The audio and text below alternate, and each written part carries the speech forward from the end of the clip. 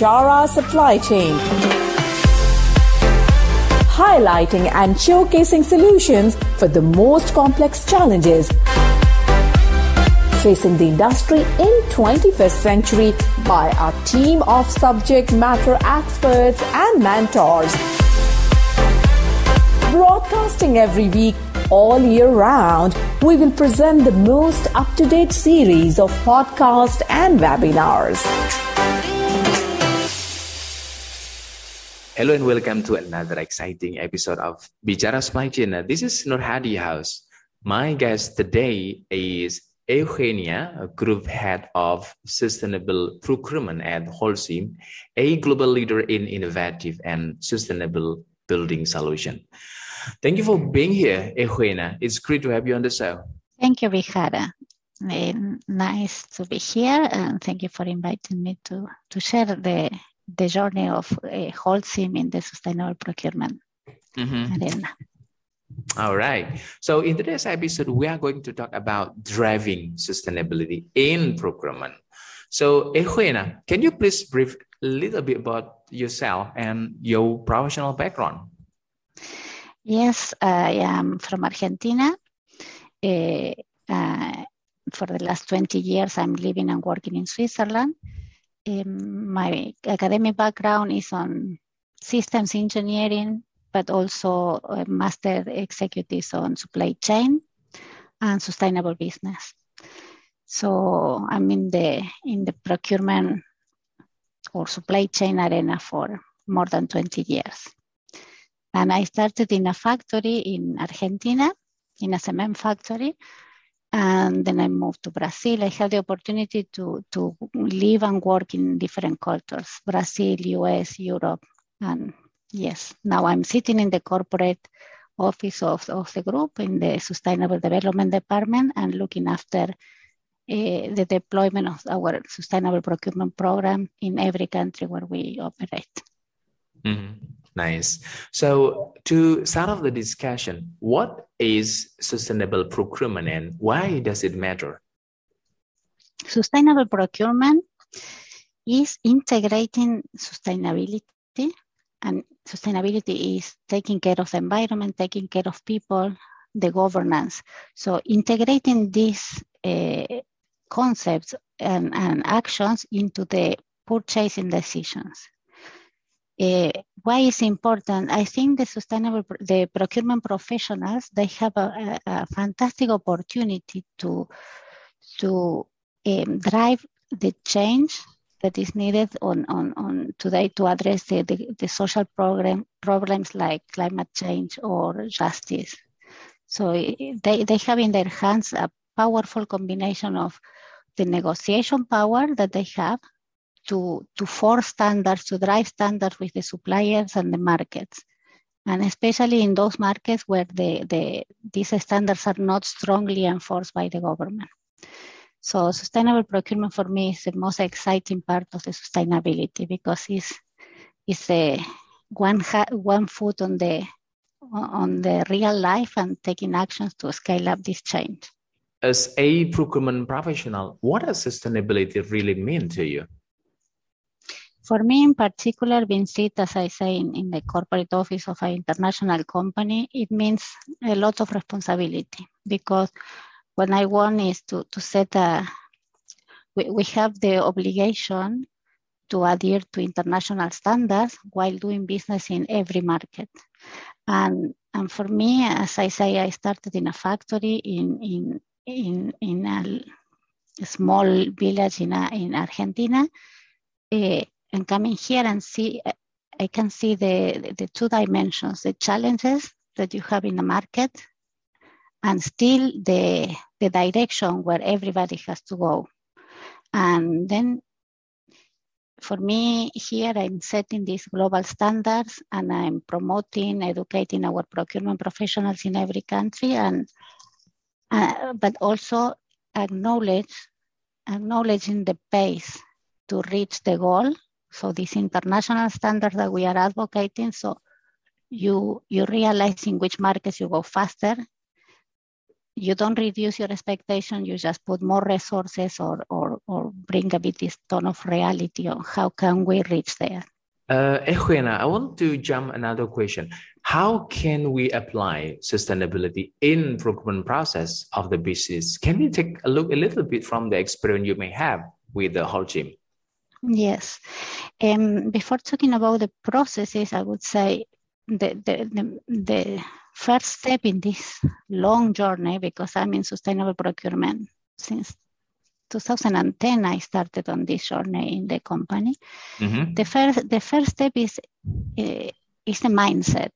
Is the mindset, is the acknowledgement of the new way of doing business, is recognizing that procurement is, if it's not embedding this sustainability aspect, then is harming the company. Sustainable procurement, I would say, is the license to survive for the business, because yes, you in the past, the procurement people need to buy cheap, reduce costs, increase the profit.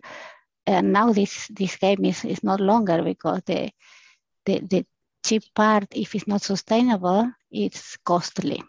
Yeah. So the first step is the mindset. The second step is embedded in the company strategy. If, as I say, the license to survive. So you as a company need to have it a clear understanding that we need to think what natural resources are we impacting in our purchasing decisions. What society are we impacting when you want to go cheaper without forcing suppliers to or challenging suppliers to respect working conditions, minimum wages. So it is a 3D vision of the sustainability. So then you put it in your strategy, you embed it. What we do in our company, sustainability is truly embedded, not only in the performance bonus of the key management, but also we issue a sustainability bonus. So we have a promise or a commitment, not a promise, a commitment to reduce our CO2, and we are putting a roadmap, a very solid, and we are so confident that we say, okay, and this is the bonus. If in this time we don't fulfill what our commitment, we pay back to our stakeholders. So this is how you embed. You have the mindset, you have a very actionable plan, but you embed it in the performance also of the people driving this sustainability agenda. And then you look on the process, because your question started with the process. So to go to this level of mindset and targets, before any management will sign for a KPI, you need to know how we will reach there. So then you talk the process, the tools, the CapEx or the OpEx that you will need to be there. So if you are embarking to having a more responsible packaging, there will be a roadmap, a journey, and an analysis of these resources, natural resources that you will use more or less, and the cost behind. So sustainable procurement on this fashion methodology of the total cost of ownership, they have the tools to drive this. So embedding all this environment impact in the analysis of the price and the life of the products that they buy. And yes, you will have to prioritize. In our case, we deal on annual basis with 100,000 suppliers. Yeah. So to be real on the actions, you need to understand the impact on the products you buy and focus on those categories that have a higher impact. For example, when we commit to reduce our Scope 3 emissions, we target top 3 categories that represent 75% of the emissions. So one of them is transportation, for example. And then in there, you take actions per regions, per country, per top suppliers, per top roads. So information behind, so this would be the foundation of any action that will help you to drive or to drive sustainable procurement is the information that you have, because all this analysis help you to prioritize your resources. Procurement people is always in a conflict with resources, cost, and they need this transparency, and artificial intelligence is helping in many cases. We are trying also to use more and more these kind of technologies for bringing this market intelligence and to put on the sourcing strategy more information for them to look not only on the cheapest but also on the sustainability impact. Mm-hmm. Interesting. So what are key success factors to drive the sustainability in procurement? First is the profile of your procurement professionals. Right. They need to be more system thinking. Now, to set a sourcing strategy is not about supplier analysis and supplier segmentation. Is also understanding depletion of natural resources, is also understanding regulations that are coming on the CO2 schemes or pressures on the nature and the deforestation. So these people now, as a key success factor, is to educate our procurement professionals. You need the profile from them because they are the one driving these negotiation skills that they have. You need to feed them with this other part, the soft part of the thinking, and integrating system solutions on the procurement process. For example, if we are now discussing concepts like we want to help decarbonizing the transportation. As I say, we commit to reduce our scope 3. And then you have regions like Europe, when you are expecting that there will be policies and incentives that our suppliers of transportation can take advantage of and maybe change the fleet from diesel to natural gas or anything else that is less CO2, like hydrogen, whatever technology will come. But then you have other regions where these incentives or policies are not yet there.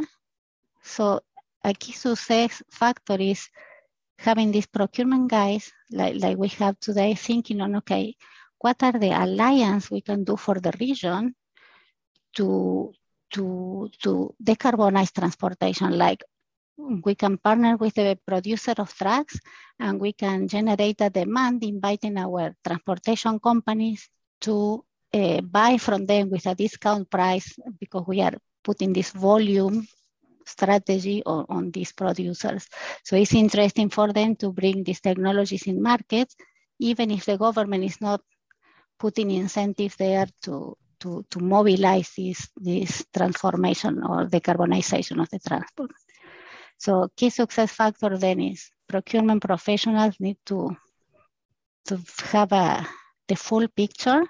Yeah. And to balance the story of the short-term costs and the long-term impact on the environment or the people on every purchasing decision. Mm-hmm. Interesting.